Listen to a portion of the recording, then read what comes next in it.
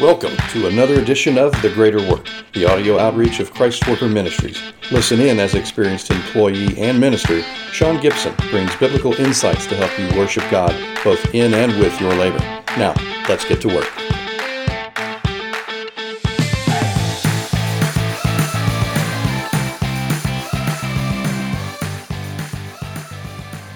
Welcome to the Greater Work podcast as we're launching a new series titled Rejection in the Workplace. As always, I'm your host, Sean Gibson.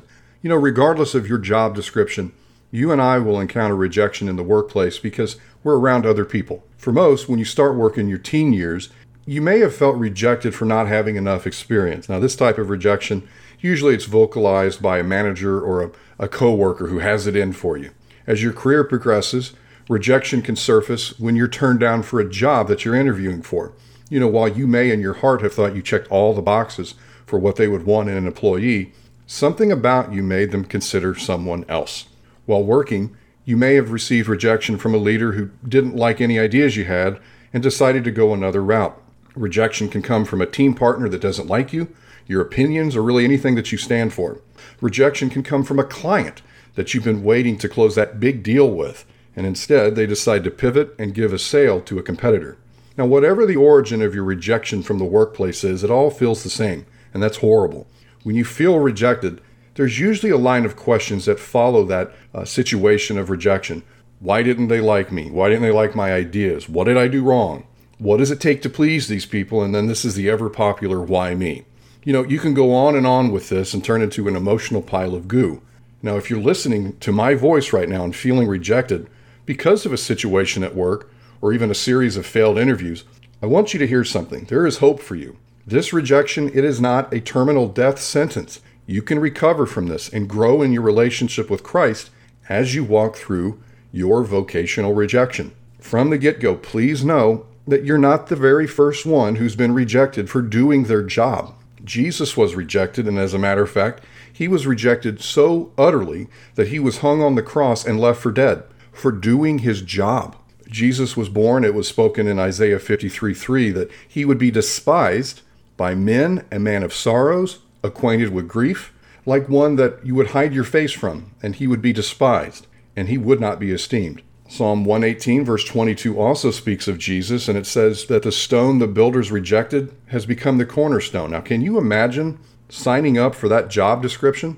Jesus walked all around Israel, healing people, performing miracles, and unfortunately so many individuals rejected him despite all the good he was doing in their lives. His ideas and thoughts were rejected by the very religious leaders who were supposed to be representing him.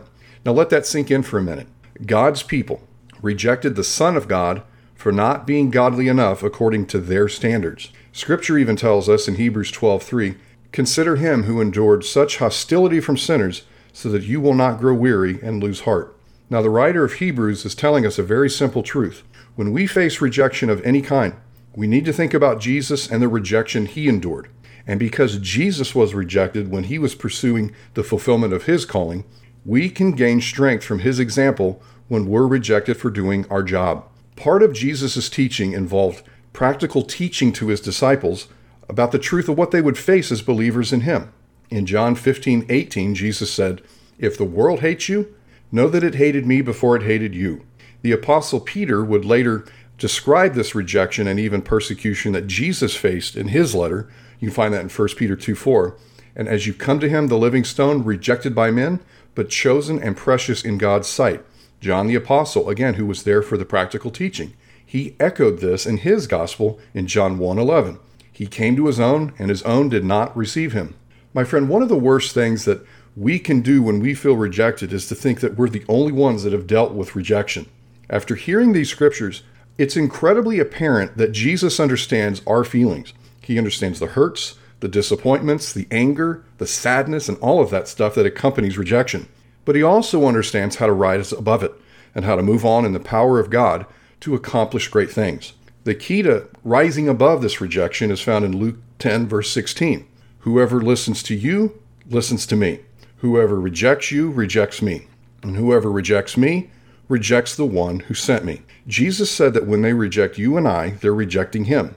He then went on to say that when they deny him, they are rejecting God the Father That said, if you are rejected at work, it does not just impact you, it impacts the Son of God. And when Jesus, the Son of God, is rejected, it's also a rejection of God the Father. Your rejection is never just yours, and it's more significant in its impact than you can imagine. However, with this rejection, understand that God is compassionate, and He provides a word of encouragement to those dealing with rejection. We find that in Luke 6, verse 22 and 23.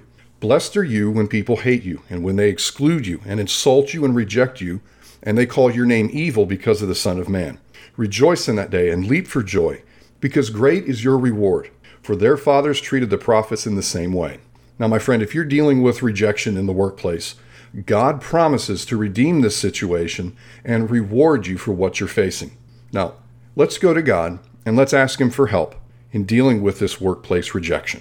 Father, we come to you right now, and we thank you that you understand exactly what it is that we're going through, this feeling of rejection that we're dealing with right now, whether it's from a boss, a coworker, a client, a bunch of failed interviews, whatever the case. Father, we surrender this pain to you. We give this to you, and we ask that you would turn this pain into your glory. And Lord, we thank you that you went through all of this stuff while you were here on earth. You know exactly what it is that we're dealing with. And I thank you for your sense of compassion that you have towards us. And because of what you endured, we can go through it as well. And Holy Spirit, we thank you that you're with us right now, empowering us, moving us step by step in the direction that we need, not only to forgive these people that have rejected us, but also to overcome and to glorify your kingdom in the process. In the mighty name of Jesus, amen.